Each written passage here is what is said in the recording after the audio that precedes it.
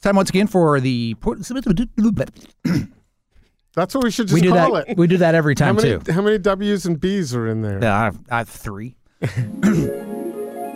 This episode of Right at the Fork is brought to you by Zupan's Markets. You know, we got to get this spot done quickly because I'm starved. Mm-hmm. And you know what's always on my mind when I want something that isn't heavy at lunch? Right. The poke bar. Oh, yeah. At Zupan's. Zupan's. It's always on my mind because you can go in there and fill up your bowl for less than $10 and have delicious fresh fish, and I don't have to choose. Well, unlike going to a sushi bar where you pick 1 or 2 things, I can pick 3 or 4 varieties and put them in that bowl. Create it the way you want to do it. Exactly. Same thing with their salad bar. I've been doing this salad bar every time I go in and do my shopping there. I also swing by the salad bar. That's good for you. I need to do a little more. I need to do another visit or 2 to the salad bar, but the poke bar isn't bad. I feel a little healthy, a little bit healthy when I'm eating that. Certainly. Constantly updating the stuff they've got in there. I know that we're late season tangerines coming in. The citrus now, is this a good time of year for citrus? I believe it is.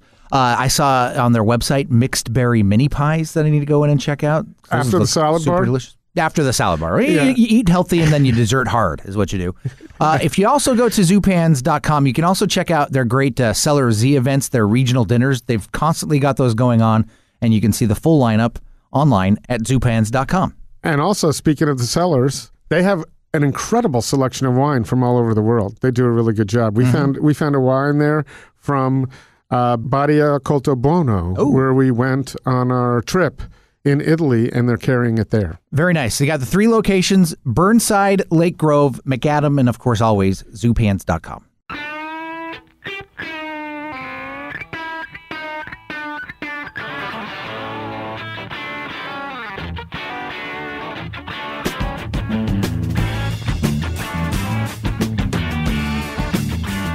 Time once again for Portland's Food Scene Podcast. It is Right at the Fork with your host, Chris Angeles from Portland's Food Adventures. There can be anything you want. Is it possessive? No.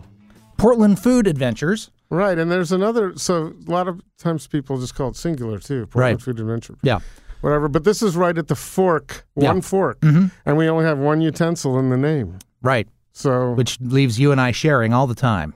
Yeah, well, we don't do that, but we'll get the knife actually, in this podcast, we get a knife involved. You brought a knife. That was the best part of my day, was watching you pull this big serrated, I don't know if it was serrated, but a big old knife out of your bag. It was serrated, and I sharpened it. Yeah, it was nice. So in order to Bill the Butcher. In order to do this podcast properly, we have to sharpen the knife. So, which we've done. We've sharpened it by bringing Andy Kryza in with us from Thrillist to do a fried chicken sandwich crawl. Mm-hmm. So, Andy, you just said there's a difference. Well, we know what the difference is, but it's important because we didn't want to just do. Not really. Nothing's really important here. It's true. It's just food. Yeah, it's just food. But as opposed to a fried chicken crawl, which we plan on doing at some point with my friends Natalia Toral and Eric Russ. So when they heard we were doing this, I got a little text that said, "Oh, that's a great idea," as in a flip way. But this sandwich crawl is different than, obviously, much different places than if we'd done a fried chicken period crawl. Yeah, I mean, I think that when you're dealing with a sandwich, you're dealing with kind of reimagining what fried chicken can really be, right? When I think of fried chicken, I'm thinking bone in. I'm not thinking, a boneless chicken breast on a plate with waffles, which is its own thing. That's fine. But when you're dealing with a boneless piece of meat on a sandwich, you get to use it as kind of a conduit for all the different condiments and all the different things that you can put on it. Nobody ever wraps fried chicken in cheese, which actually they probably should. There might be a future in that. But yeah, it kind of lets you play around a lot more with all the beautiful things that fried chicken can be. Right. And you mentioned a breast. But here in Portland, I think you got it's not automatically defaulted to a breast when you have a boneless piece of chicken. No, we're a thigh town. We're a thigh town, right. So, and on this crawl, which we'll talk about, we had 6 places. I think, no, all but one was a thigh. I don't remember the last one, but were thighs. Was Barlow a thigh? I didn't make it all the way through. That's the one I can't. I believe it was a thigh. Yes, it was a thigh. But by that point, we were just delirious and drunk on chicken. Drunk on chicken. As a matter of fact, we also had planned to go to Popeyes, and I know you gave me a little hard time on how weak we were for not doing this. But I think it's a shame.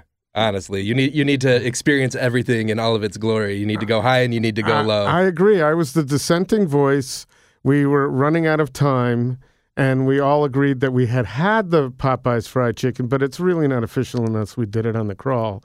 But so we can address that in comparison. But I was the only one that was going to eat it, and we didn't have much time. So you couldn't have just housed 2 Popeyes sandwiches in the car on the way to the Barlow? That's what I thought we could have done. Actually, I wanted to take them and bring them in, but nonetheless, we can't, it is what it is. We can't go back there. So the 6 places that were chosen, I think it was a team choice. Started out, Cort, with you suggesting Burger Stevens' new chicken sandwich at Pioneer Square. Yeah, Burger Stevens now has the 2 locations, but they only offer the fried chicken sandwich at the downtown location on Pioneer Courthouse Square, and it's just feet from where we're broadcasting or whatever this is, podcasting right now. Right. Well, I've decided we can say uploading. There we go. So streaming.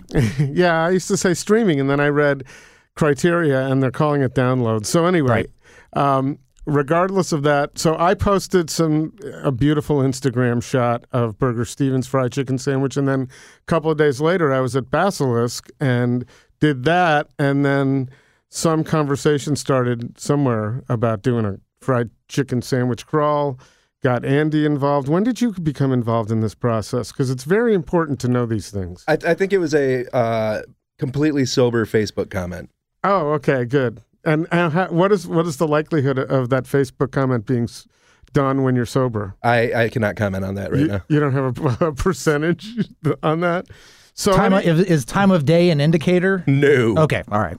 Yes, it is. Fair enough. Child services, yes, it is. So we did this crawl on a Saturday, starting at 11 o'clock, meeting at Burger Stevens. A really nice Saturday, too. Yeah. Against all odds. I thought we'd be doing it a little in the rain, and I was a little concerned with Frickin Chicken, having that in the rain. But we lucked out. It was a really nice day. It started out a little chilly.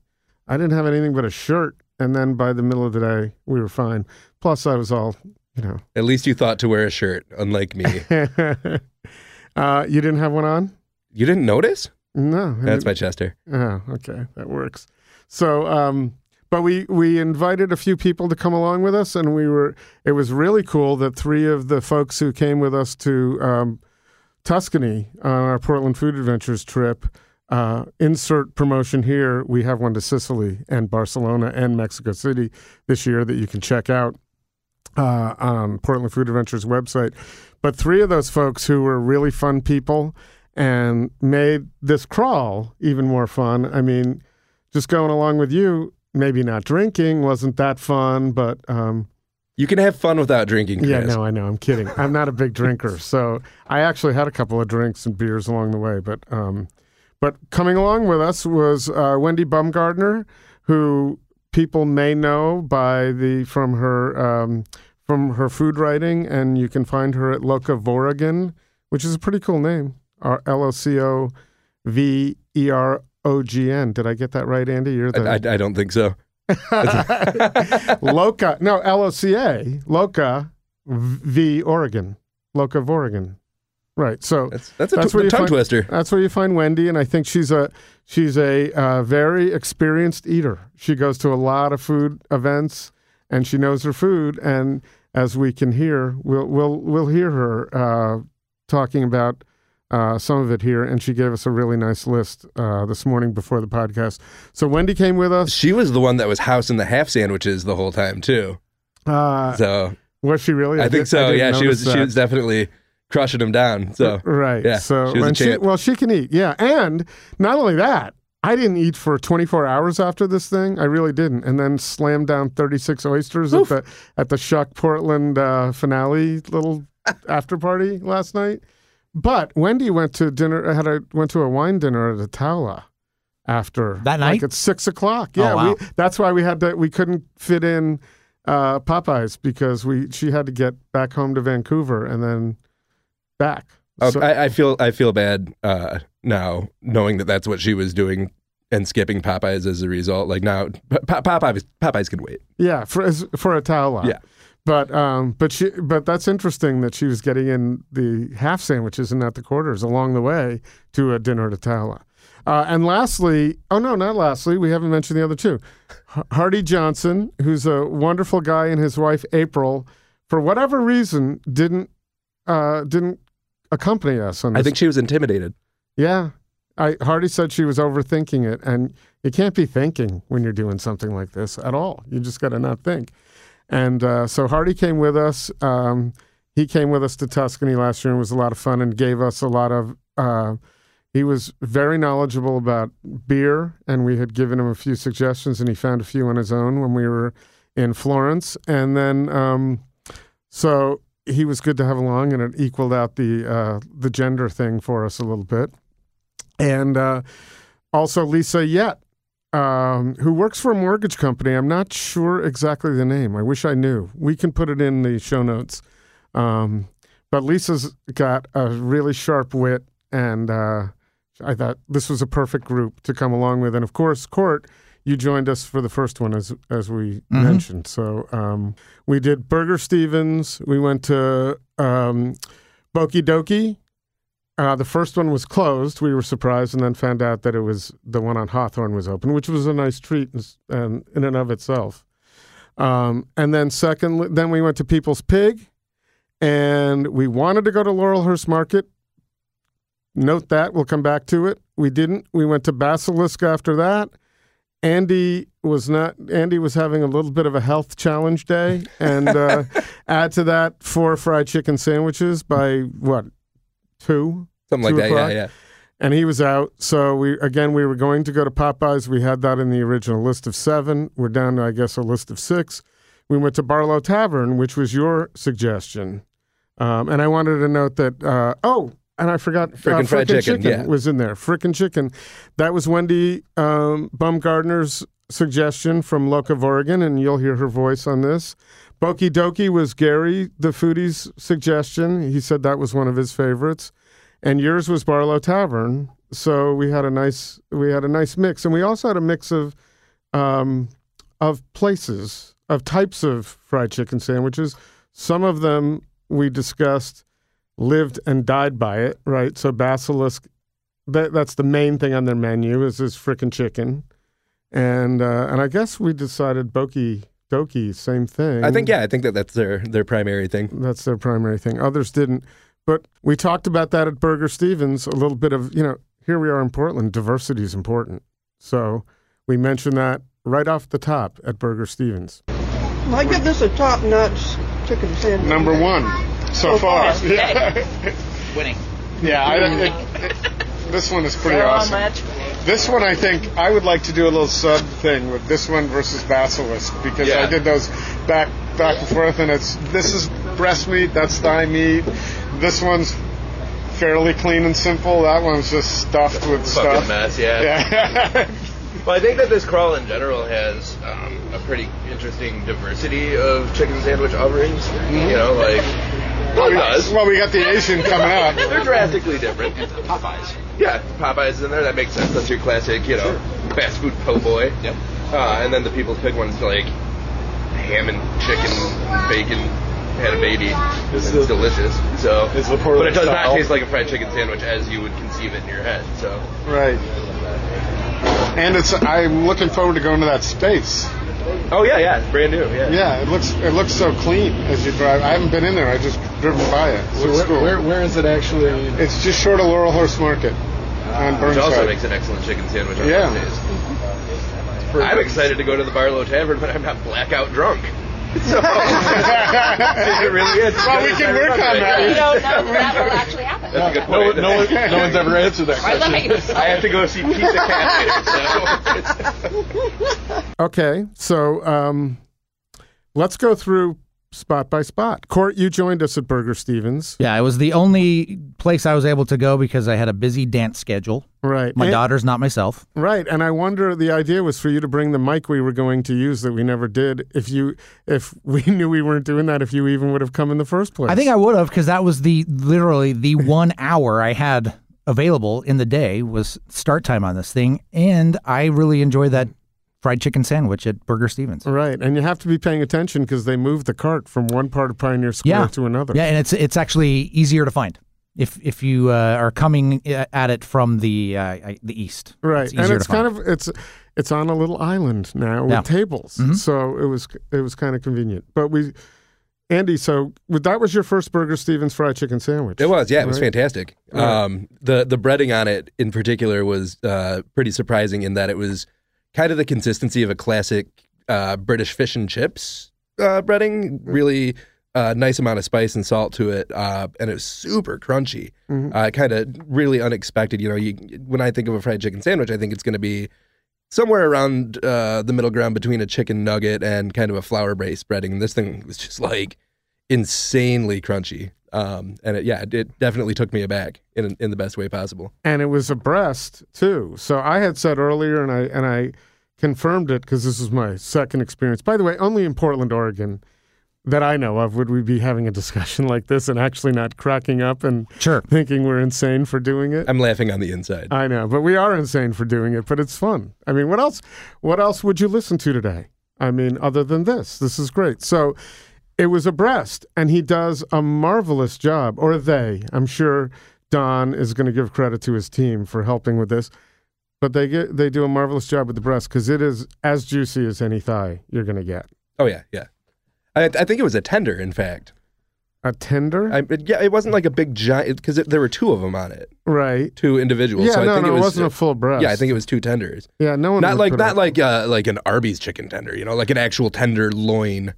Right. Okay. Breast, that's the important thing. I don't want to. Yeah. You don't want to equate it with a Yes. McDonald's chicken tender, which you're very familiar with these days. Well, he had also cut those for us, which is why there were 2. Because normally it's just 1, but I think you might be right because like a full breast is like gigantic. Yeah. And this thing, while it's thick, it's not gigantic like a full breast. So it probably is like a chicken breast tender. Right.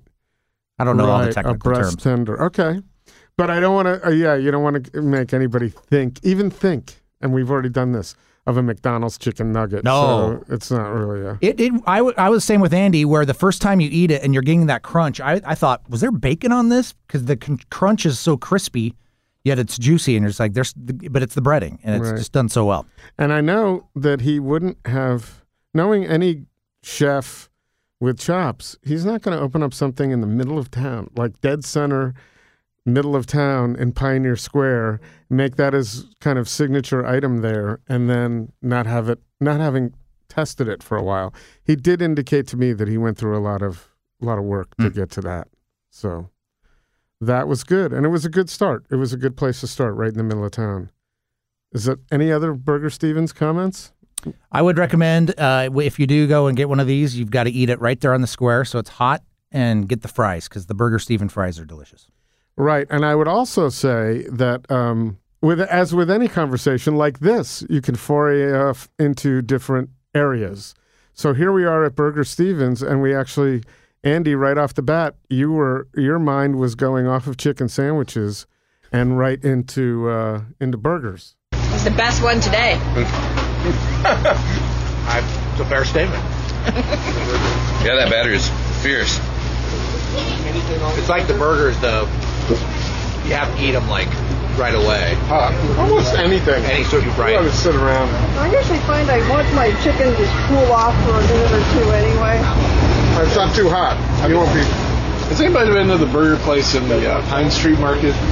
Oh, yeah. BYH, yeah. That's my favorite burger in Portland right awesome? now. Yeah. I looked at his website. I got so hungry the other day. It tastes like my platonic ideal of a burger. Okay. Because it's got the crispiness and that like on the edges, it's kind of a smash burger, and it's got American cheese, which I think is essential for a burger, and the buns are great. Yeah, their double burger is probably hands down my favorite burger right now. So then it was off to Boke Doke, and we ended up driving over to Hawthorne. So they have Rachel's ginger beer there. Yeah, that stuff was fantastic. Yes. And you can add booze to it. Booze it up, yeah. Right. So, and for me, we'll get to the final things, but for me, the experience there of being able to have one of those beverages with a Boke Doke sandwich, it cut it a little bit. It was pretty, for me, the sandwich was slightly on the vinegary side, but I knew that was going to be the case. It had kimchi on it. So the drink was a perfect complement to it. It's comfortable there over on Hawthorne, right across from the Baghdad. But I'll let you talk a little bit more to the sandwich. Yeah, it was interesting that my non-alcoholic ginger beer was more expensive than the sandwich, if I'm not mistaken. But it was damn good.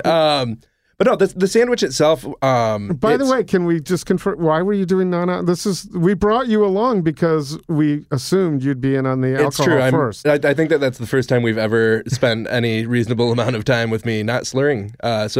But I was a little ill that day, and so I was trying to be responsible. And that's super professional. I know, and I had to go see Pete the Cat the musical later on, and I didn't want to. I probably should have drank. It was pretty. I was going to say it kind of seems counterintuitive there. Yeah, no, I made a terrible life decision. Yeah. So we can always revisit that. But but ordering tickets for Pete the Cat, I don't know if you're going to do that one again.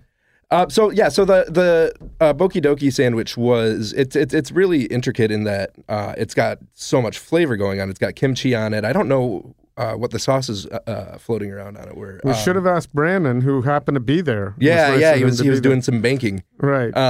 So I know from past experiences that the Boke Bowl fried chicken is just out of control delicious.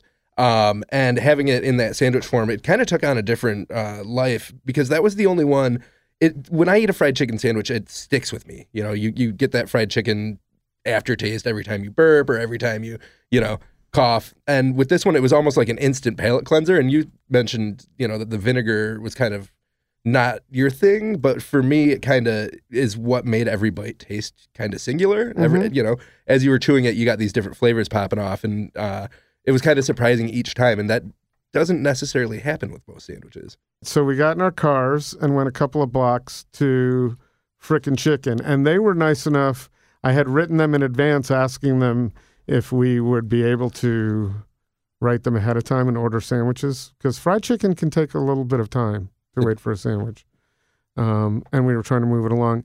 And they were really nice to get back to us and say, we're not open that day, but they were kind enough, and I really felt bad. They said, "Oh, we can open," and they did. Now I assume it's a Saturday, and they did some business, so we can't. I saw some people ordering. Right, so, exactly. Yeah. So they came and made sandwiches for us there, and when we asked, they have some good variations on the menu. And we collectively quickly said we should just go for the basic to make that all apples and oranges. That's the control, yeah. The control. But I think after we had it, we realized he was trying to steer us to the spicy version. And when we ordered a few sandwiches, probably should have made one of them, but we didn't. Yes, hindsight is telling me that we should have listened to the guy who professionally makes the sandwich and can tell us, Right. what the best one is. Because everybody agreed that it was prepared beautifully, but it was just missing a little bit of spice. And he was steering us to get the spicy version. We were like, no, what do you know? Right. So yeah, we're assholes. Right. So sorry, Frickin Chicken. No, well, there's nothing to be sorry about. It was delicious, and it was suggested because Wendy had been there a couple of times before. And when we talk about we're not really doing real reviewers and real reviews. We're not real reviewers. But if people start depending on us for real reviews, then people need to be guided in a better direction in life. Can you suggest some directions that they might want to go? I cannot. I don't review things. Okay. I offer suggestions. He doesn't even review reviewers, obviously. Right. That's a good one. No, has anybody ever done that? A review of the reviewers? I don't think so. I'm sure that I guess that's just what's referred to as the comment section of any story. Right. But let's put that on the docket. That's a very interesting thing. We can make some enemies. I've already made one out of one of them that I know of. Could be more.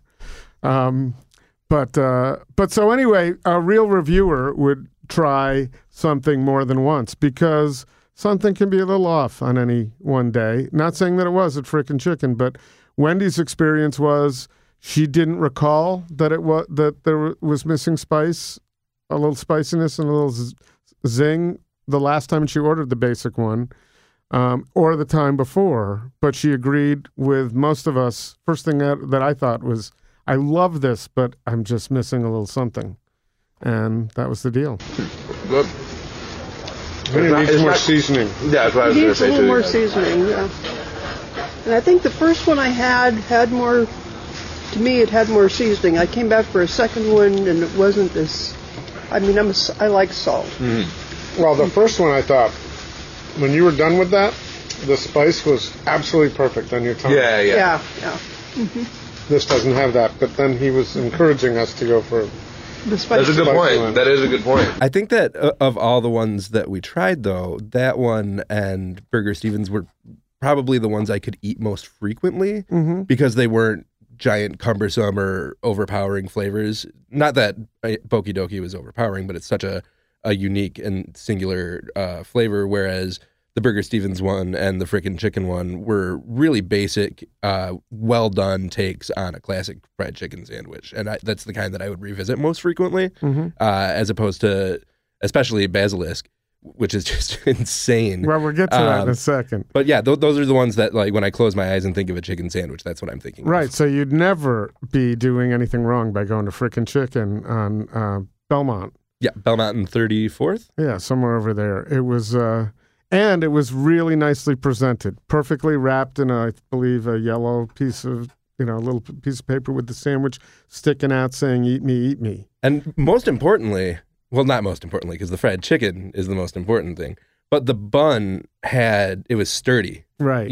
Sometimes a bun is just destroyed as you start chewing through these things. And that one was, almost like I want to say like a catcher's mitt, but that's not what it was like. Didn't chew like a catcher's mitt, but it functioned like that. Yeah, it was sturdy, and it didn't it didn't have an awful lot of flavor to it, which is perfect. It let everything else do its thing while it did its own job. Yeah, I think what they did really well, and it is a good frickin' chicken sandwich.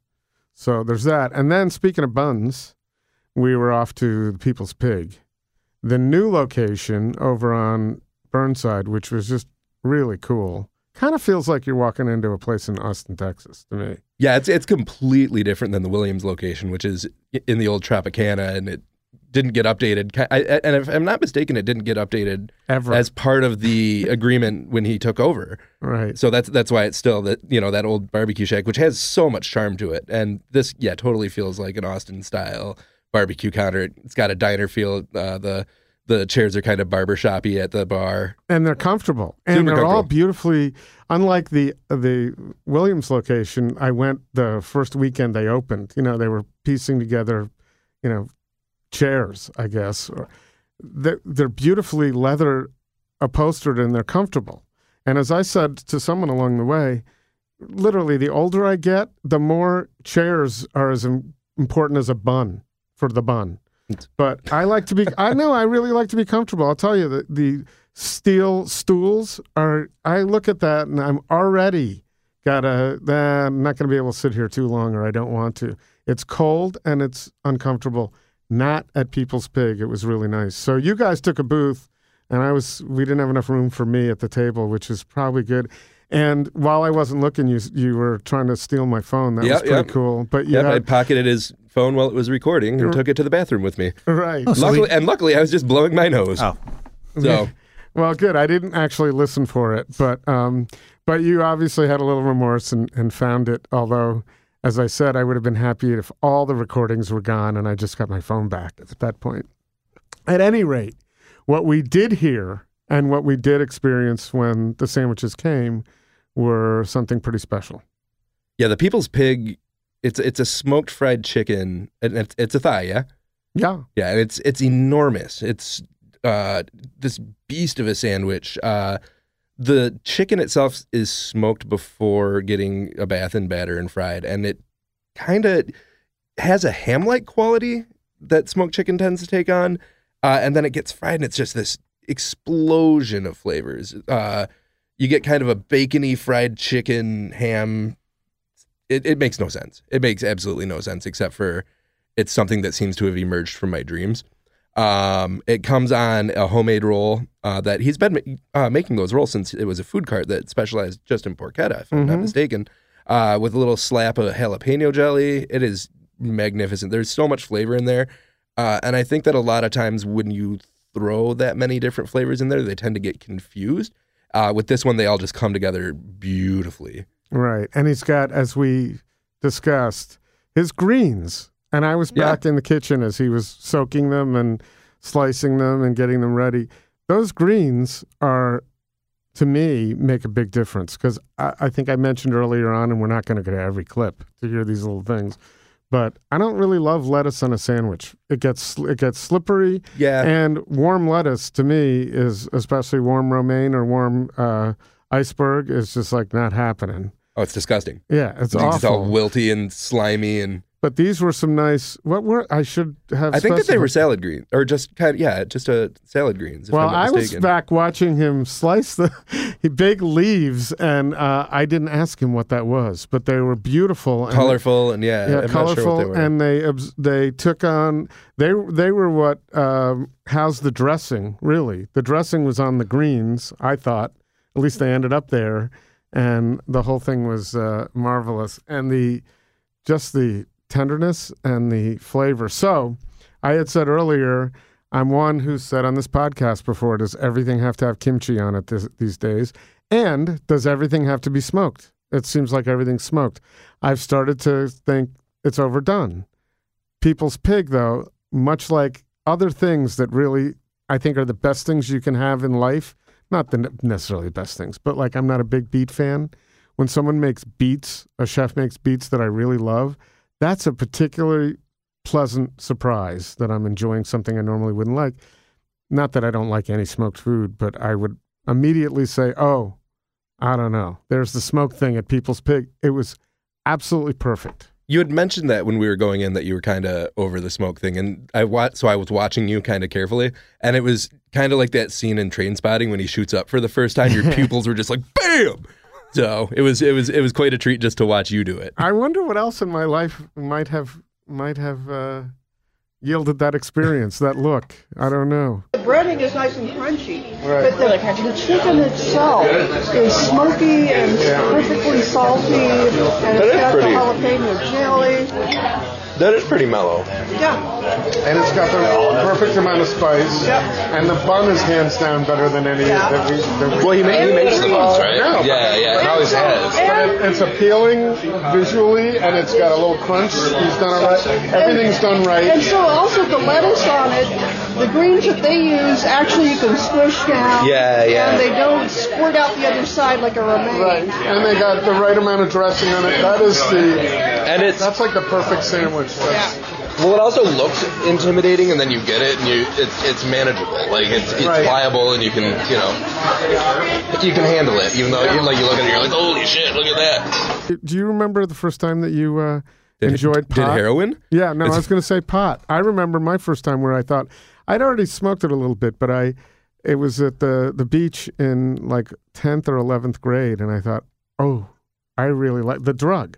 I really like this. And so I remember that. So do you have any other things other than food and those where your pupils might have changed? Not that I should probably disclose. Well, no, we assume all of that for all of us. When I met my wife, Chris. Yeah.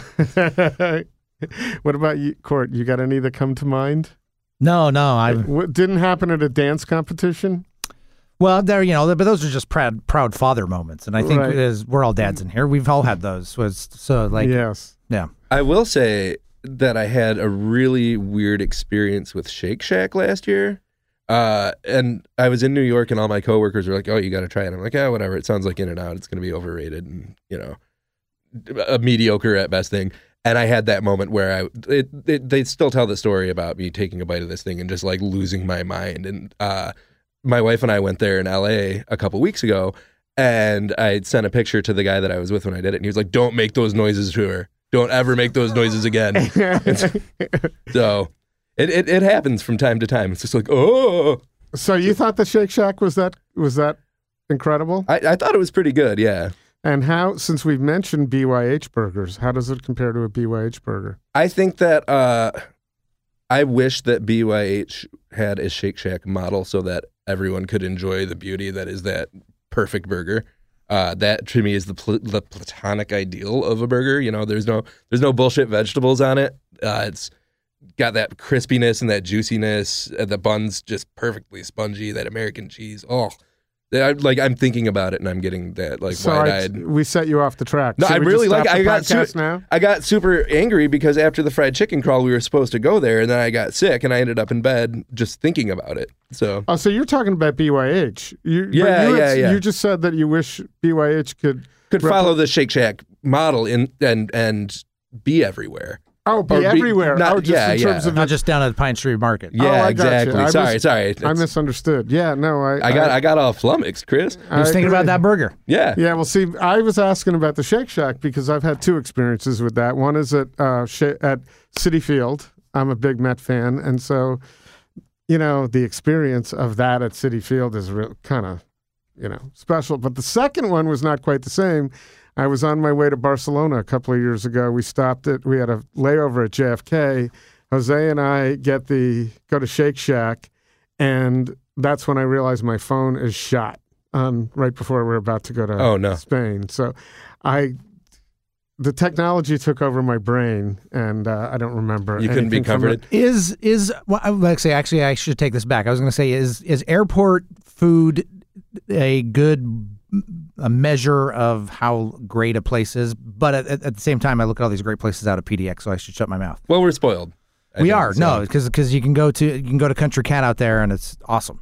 Yeah. So I would say between a stadium and an airport, you're probably not getting the best product. I will say though, bringing it all back, Shake Shack does have a pretty good chicken sandwich. Mm. Oh, they do. Okay. Sorry, that was my wandering off. It's all right. We're happy to wander off into different food territory, I guess. Would you say we went right at the fork? You're a writer. Yes. Hey-o. We can take a right at the fork. So People's Pig, I think we all agreed when we recap this at the end, we all agreed it's going to be there. Yeah, but you know what's crazy about it is that as much as I love that sandwich, I kind of prefer it on its own. So my jam for People's Pig, this is my deep set knowledge of deconstructed food trends, is to order the fried chicken plate at People's Pig and get a button as a side. Mm-hmm. And kind of make your own sandwich as you go. You can cornbread you can't make it with a cornbread sandwich, but if you're gonna, you can. But should you? I wish I could have snapped a picture of his face when he just said you can, because it was like anything's possible. Right. But who was it? Someone rated that. I got the ratings here. They said they rated the sandwich high. Lisa. She rated the sandwich as She rated the chicken high. The chicken high, but as a sandwich, she didn't have it as number one. Interesting. She was saying that she's smoke averse as well. Yes. So, okay. Yeah. And I can imagine spice averse, if she is indeed spice averse, which I'm just making that up, I suppose. That jalapeno jelly does kind of set it into a different realm. It's not super spicy, but it's flavorful. Right. Okay. So, all right. Well, that was a fun experience, and I'm glad we did that for any of these places. I'm glad we did the chicken crawl because that got me to People's Pig sooner than I might have. So that's great. I'd never been to Frickin Chicken, but all of them, and hanging out with you guys on a Saturday afternoon. So we all jumped in the cars, and went to the Zipper and Basilisk, and I think we were the only ones in their dining room at those little stools that come out. Those little, the stools kind of whip out like Swiss Army knife apparatuses. I would easily have fall off of one of those or figure out how to do that. That's why I wasn't drinking, because I knew we were going to sit on those damn things. Yeah, exactly. So it's really funny. When I see those, I'm like, oh, okay. And someone, I don't remember who it was, said, oh, these are really cool. It was probably me. No, it wasn't you. It was. But was it? It sounds like something I would say. Okay. Well, gee whiz, look at these seats. It's only 2 days later. You can't remember whether... Well, maybe two of you said it. It's quite possible, right? Us white dudes all look alike. It's very important to use the same criteria that you'd use in a court of law for this podcast, that you have to be on point and never leave a stone unturned or a seat unmoved. So Basilisk, we ordered a couple of sandwiches there, and that's enough to feed. That's a lot. Yeah, those things are towers. I think Hardy said, "Oh, these are designed for Instagram," which is this increasingly cliche. Not that he was being cliche, but it's an increasingly cliche thing that we're experiencing more and more. Is that people prefer gigantic, weird-looking food to warm food because they're taking so much time to take photos of it. Yes. And it is a beautifully monstrous thing. You know, it stands, probably 6 inches tall. It's got a knife jammed in the top, 2 chicken thighs, super crispy batter, but not crispy like Burger Stevens, which is, the fish and chips consistency. This is kind of more flaky. It's got a slaw on it. The buns are nicely toasted. And yeah, it's a gigantic beast. And I think that saying that it's a food designed to be Instagrammed kind of belies how delicious it actually is. Right, but it doesn't hurt. It doesn't hurt. It's really hard to, of all the sandwiches, if we have a different category, that one is one that anybody who's really into food, who has an Instagram feed, is not going to miss that. Yeah, but you can say the same thing. If somebody puts like a bunch of pureed anchovies in a waffle cone, people are going to go and take a picture of that these days. Right, but that makes for, I remember I set it up, the picture that I had on my Instagram feed a few weeks earlier. I set it up so I had the fries shown perfectly, the right side of the sandwich, and a Dr. Pepper in the back, and it got a lot of attention. Did you got it to go, right? No, I thought you said you took some to... I took some to some friends from Michigan. Do they stick a plastic fork in it when you get it to go? I did. I just delivered it. I was the delivery guy. You just used your giant butcher knife that you carry around with you to chop up sandwiches? That was the first time I ever did that. So a little context on that. Chris was walking around with a giant bread knife to slice up sandwiches, not realizing, as we did halfway through, that they can do that at a restaurant because restaurants are typically equipped with knives. Oh, no. But I got a reason for this. You looked like you were ready to throw down. It was like Bill the Butcher from Gangs of New York. It was kind of terrifying. There was a real purpose to that. And by the way, so a Basilisk, we didn't need that because they give you a nice serrated knife. And somewhere else did as well, I think. People's Pig, I think, did, yeah. Yeah, People's Pig. But we needed to have the sandwiches in their entirety before we started slicing them up in quarters. Good point. So I didn't want to ask anyone making a beautiful sandwich to slice it for us in quarters right up the top. And then I also envisioned us sitting there with a plastic fork trying to cut these. And this was a professional endeavor. We're not doing this wrong. I just wanted to re-envision. Wusthof Meetings were held about this thing. Exactly. I just really wanted to give that imagery of Chris looking like a warrior. They'll get you kicked out of the Barlow. Mm-hmm. I think at that point it wasn't coming with me. But at any rate, so we had a few comments on Basilisk. I think it's delicious. Yeah. I give it my lowest rating, 9 out of 10. And so I will say that the comments, the thoughts that most of us had about the oil and the smell, I did not experience the first time I was there. No, and I think that's kind of, you brought up the distinction of, if you're actually reviewing a place, you go a couple times. Right. And, if you're going to a place on a busy Saturday, chaos theory, Jeff Goldblum was right. Anything can happen. Chaos can reign. And I don't think it's necessarily fair to ding a place if something is a little bit off. That said, when you're going somewhere and spending money, you expect it to be the best experience you can possibly have. I personally didn't notice it until it was pointed out to me. Right. No, I did. And Hardy mentioned it. I said, "Oh, that's interesting," because I was thinking the same thing. No, I had to have him hold it up to my nose, and I'm like a puppy. He could have said it smelled like strawberries, and I would have been like, "Oh, yeah, there it is." So, but yeah, once it was pointed out, it did show. But I've been there a few times, and I never noticed anything off about it at all. Right. Except for the only thing off about it was the fact that I ate the whole thing and felt terrible afterward because. Right. Well, we should explain what you guys are talking about. What the smell you're talking about? It was in that clip. Oh, was it in that clip? Yes. Okay, I'll cut the part out. My bad. No, but thanks for paying sort of attention. I'm surprised that I picked up totally what you were paying attention. If What are you talking If about? you didn't call me earlier, I would have been like, what the fuck is he talking about? So there's another thing about Basilisk, in my opinion, is it's if anybody ever wants to have a fried chicken sandwich, they have to try that. Oh yeah, it's great. And for me though, it's just if it's a lunch, that's just too much, especially if you get fries with it. That's just way too much. So I ended up the first time having a bite of the whole sandwich, which, by the way, is a little bit of a challenge to get that thing.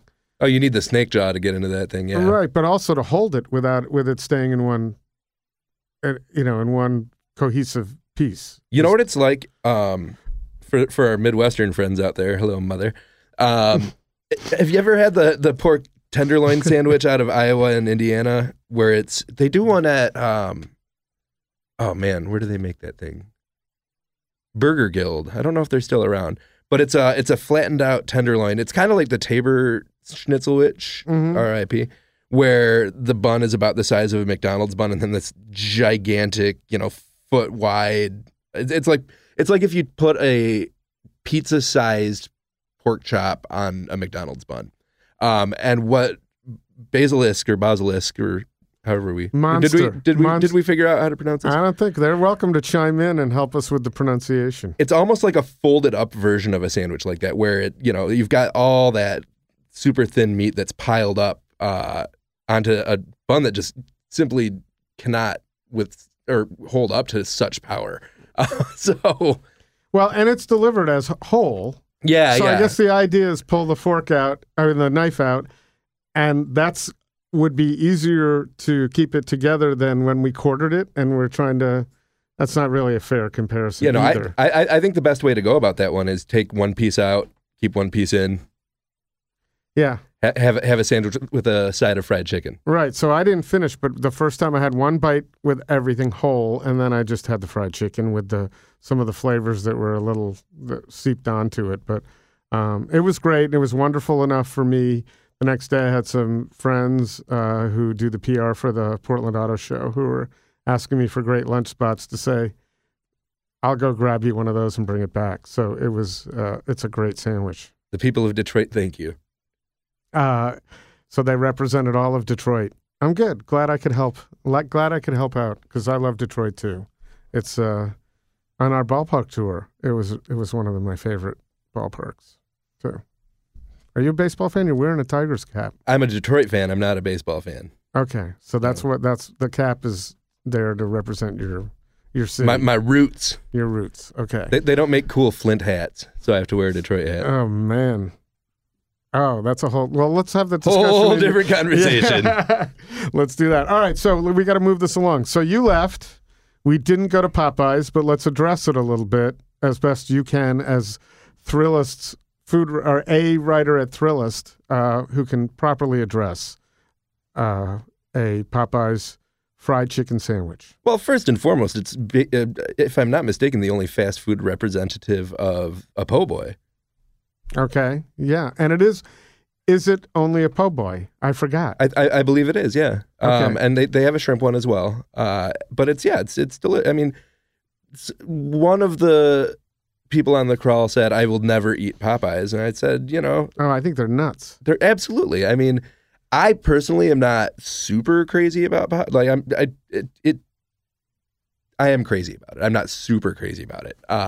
Because it's right. absolutely delicious. Here's the criteria. If it closed, would it ruin your day? Yes. And I live between two Popeyes. So if one of them closed, I'd be okay. No, I meant if all of them shut down, like they had a... Popeye ceased to exist. Right. Yes, no, that would be awful. And my daughter likes their mac and cheese. And so if wife's out of town, it's, I go and get far too much fried chicken for me just to get a side of mac and cheese for her. So I was trying to cue this before, and I don't expect that you would necessarily be able to read my mind, but you did make a great comment about fatherhood and how many calories that means in the scope of life. Yeah, I read something, and my numbers are going to be pretty not super scientifically accurate, but something to the effect of an extra 1,000 calories per day are consumed by parents who just pick at their kids' food because I don't care who you are, a fish stick is delicious. And if you've got an extra fish stick on the table, you're going to eat it. And maybe you're going to make 5 or 6 extras. You want to talk about a po' boy, fish sticks on Wonder Bread. Just saying. we should have put that into the mix too. Swing by your house. Yeah. No, it's crazy. I do a lot of dad site writing on the side as well, and I am consistently surprised by how normal my freakish dad behavior is, and a lot of, especially the fact that I just basically have become a staunch anti-food waste warrior when I am secretly just wanting to eat terrible things. Yeah, and it has nothing to do with the environment or sustainability. No. So I'm revisiting my love of Captain Gordon. Just because we don't want to miss, where are you writing about dads? So it's a website called Fatherly. Okay. So it's kind of a don't break your babies, new dads kind of site. Oh, very good. So, yeah. So that was I was looking at baby pictures just yesterday, as a matter of fact, my kids' baby pictures. So, and I was thinking, what was in front, who knew what was in front of you at that point? You're so scared and you're not sure. You think you're the only one on the planet too, when you have a kid. All right. So did we cover enough of Popeye's, Cort, do you think? I think so, yeah. I like Popeye's actual fried chicken, but we'll address that in another. I mean, should we talk a little bit about the general fast food chicken landscape? Sure. Because I think what sets Popeyes apart from all of them, including Chick-fil-A, which everyone freaks out about Chick-fil-A. I think Chick-fil-A is, I hate to keep harping on In-N-Out, but I think Chick-fil-A is pretty overrated as well. You know, it's a nice chicken nugget with mayonnaise on it, which is kind of what they all are. Right, but I'm going to say that it's easy to think that in Portland, Oregon. But when I was visiting my parents down in Georgia, and that was right across the street and the only game in town, pretty much, or looking for actually some great food down there. But it seemed to taste right having it in Georgia. Yeah, having it up tastes here right is a having it here, different too. deal. I don't think so. But it's generic tasting to me. And so, I mean, the general fast food chicken sandwich move is this oversized chicken nugget on a bun. And I think that there's a time and place for that too. I'll house a McChicken. I don't care. Mayonnaise, wilted lettuce. That's kind of it. That's where Chick-fil-A stands out, is that they don't even bother with the lettuce. Mm-hmm. They do have a pickle. They do have a pickle. The pickle makes a difference. Oh yeah, no, you gotta have that pickle. But I think that Popeye's kind of the quality of the chicken and the po' boy approach really sets it apart. So it's more so than a Wendy's one, or who actually has legit good chicken sandwiches though is Arby's.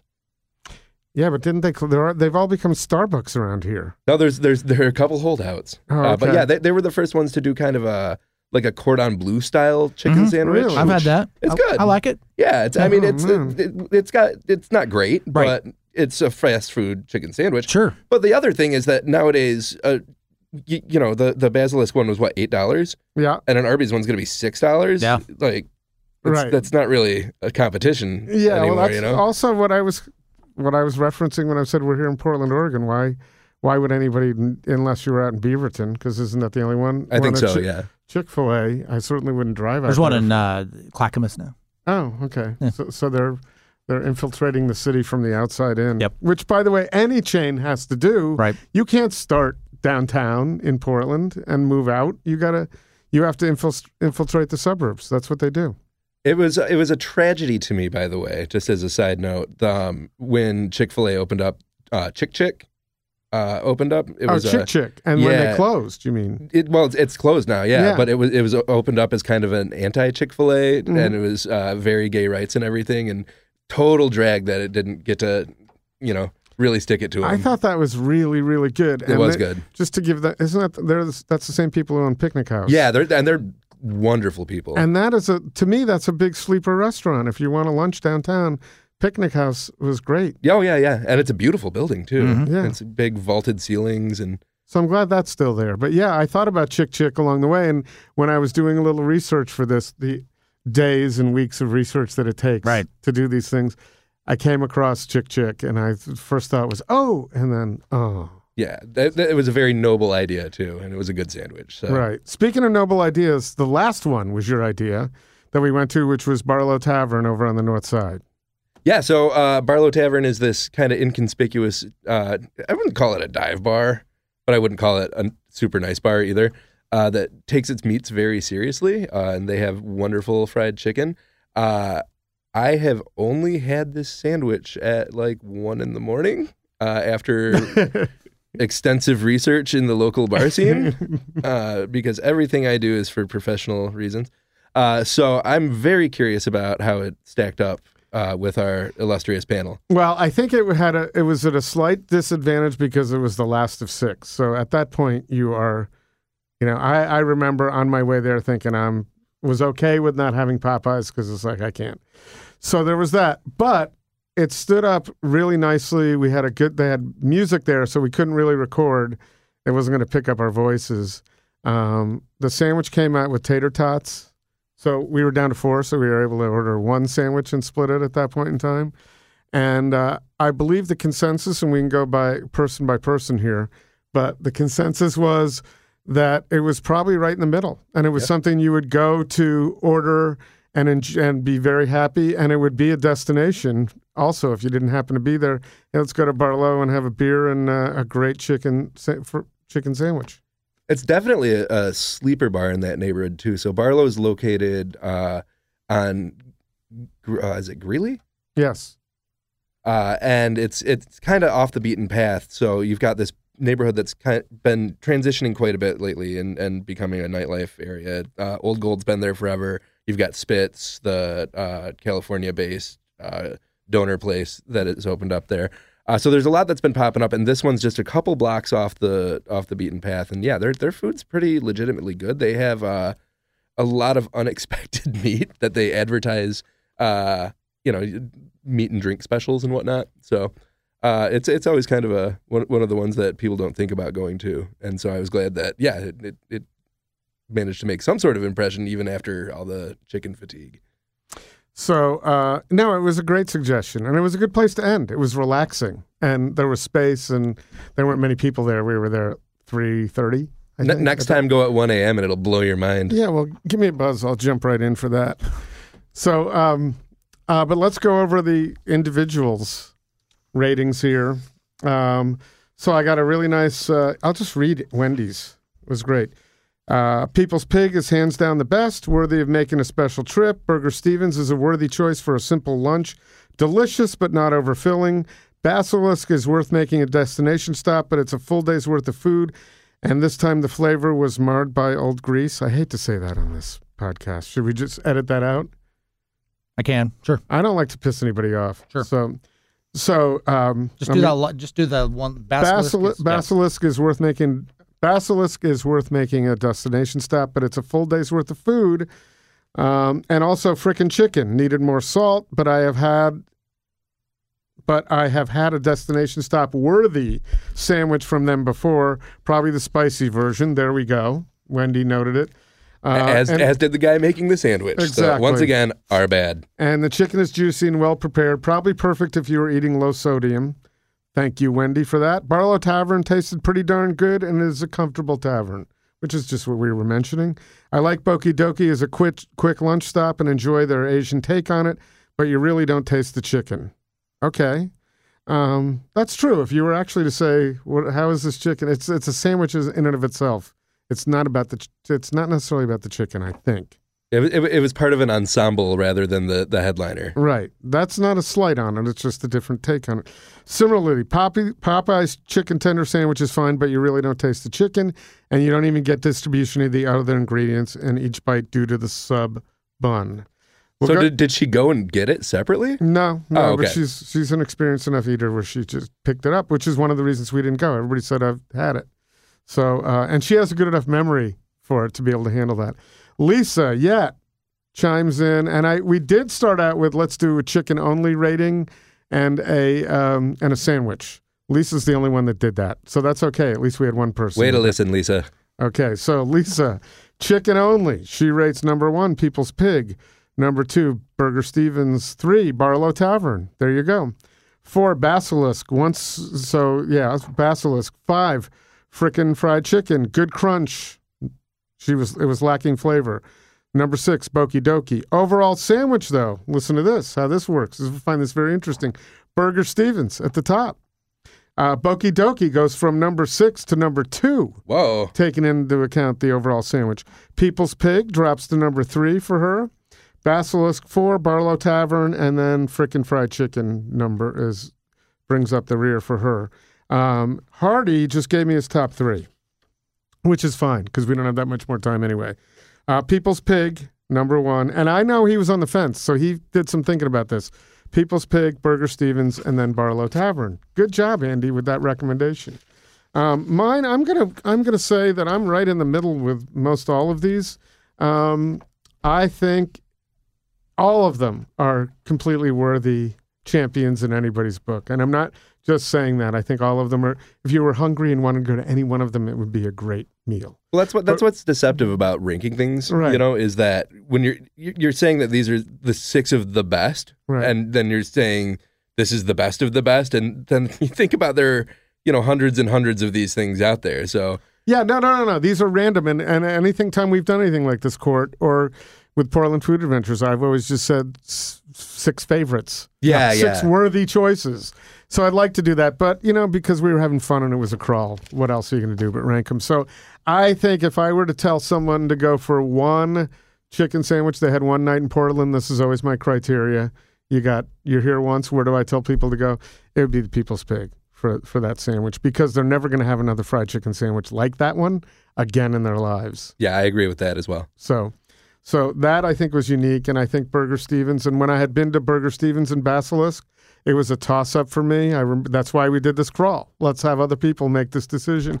This time, after the crawl, I'm a little bit on with Burger Stevens as number 2, Basilisk, and the other 3 I liked a lot, and not going to really rank them because I don't think it's important. But I will say I was sitting at Barlow, you weren't there, and saying, hey, this was cool of Andy. This was like the perfect place to end this. So it's not a place I would normally go, and I might now. So there's that. Now, most important, your calls as a professional food editor. You make me sound so auspicious. No, I think you're right. I think that People's Pig is the one that I would recommend to people. I've had a lot of people respond negatively to it, and a lot of it was the smoke argument, but it's a great place to go with multiple people because the portions are so big and kind of take a sampler, so you can taste that and then move on to their brisket or their fantastic pork shoulder that's made in the style of brisket. And I forgot to mention the Bloody Mary. Oh my God, yeah. That was fantastic. I loved it.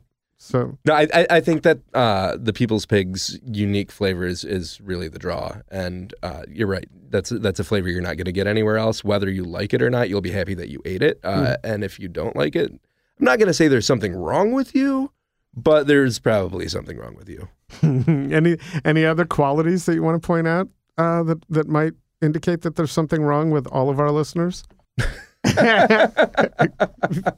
Cort, you have any of those in mind? No, I think I'll keep my mouth shut. And while we're at it, your favorite out of the one that you tried, which one? Oh man, I'm gonna have to go with Burger Stevens. All The right. one that I ate that day was delicious. Right, it was fantastic, and thank you, because had you not in this very room once said, "Hey, you got to go get that Burger Stevens fried chicken sandwich," none of this science would have occurred.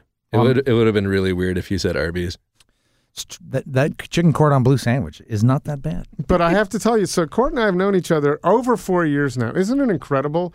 I look back, we were doing this in 2014. Yeah. Like on the all the time now on that memories feed on Facebook, these images of the podcast back then come up. Can't believe, but I don't think you've ever really made a food recommendation, and that was your first one. Oh, yeah.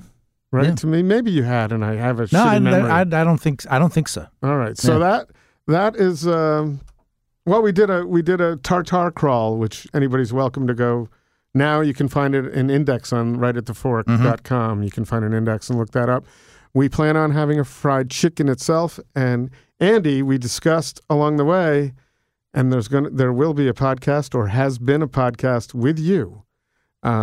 You're moving. We're really sad about that. So we want to get in a few of these crawls with you before you go. I like crawling and eating. Good. We're going to do it. And thanks. And I promise not to have pink eye next time. That's a tall order. So get on. Can I get that in writing? Actually, just email it to me. I don't want. There are no promises. Yeah, okay, all right. It was a good way out of the slicing, by the way. It was a good way to get out of that. Thank you. Appreciate it. Thank you, guys. Right at the Fork is brought to you by Zupans. Unsurpassed quality. From the best meats and wines to local baked goods, fresh flowers, and an extensive craft beer selection. Step into Zupans and be inspired for your next meal. Food-loving customers as well as local chefs know that Zupans is the place to find the very best Northwest Bounty in Portland, West Burnside, Southwest Macadam, and Lake Oswego. Local and family-owned for over 40 years. Zupans Markets. And by Portland Food Adventures. Join Right at the Fork host Chris Angeles for once-in-a-lifetime trips this fall to eat and sip your way through Sicily, Mexico City, and PFA's famous trip with Itala chef Jose Chesa to Barcelona. See the exciting itineraries at portlandfoodadventures.com and find Chris's contact info there. If you love food and travel, these trips are for you. Right at the Fork is hosted and produced by Chris Angeles and Cort Johnson. Connect with us on Twitter and Instagram at Food Podcast PDX or on Facebook at Right at the Fork or online at rightatthefork.com.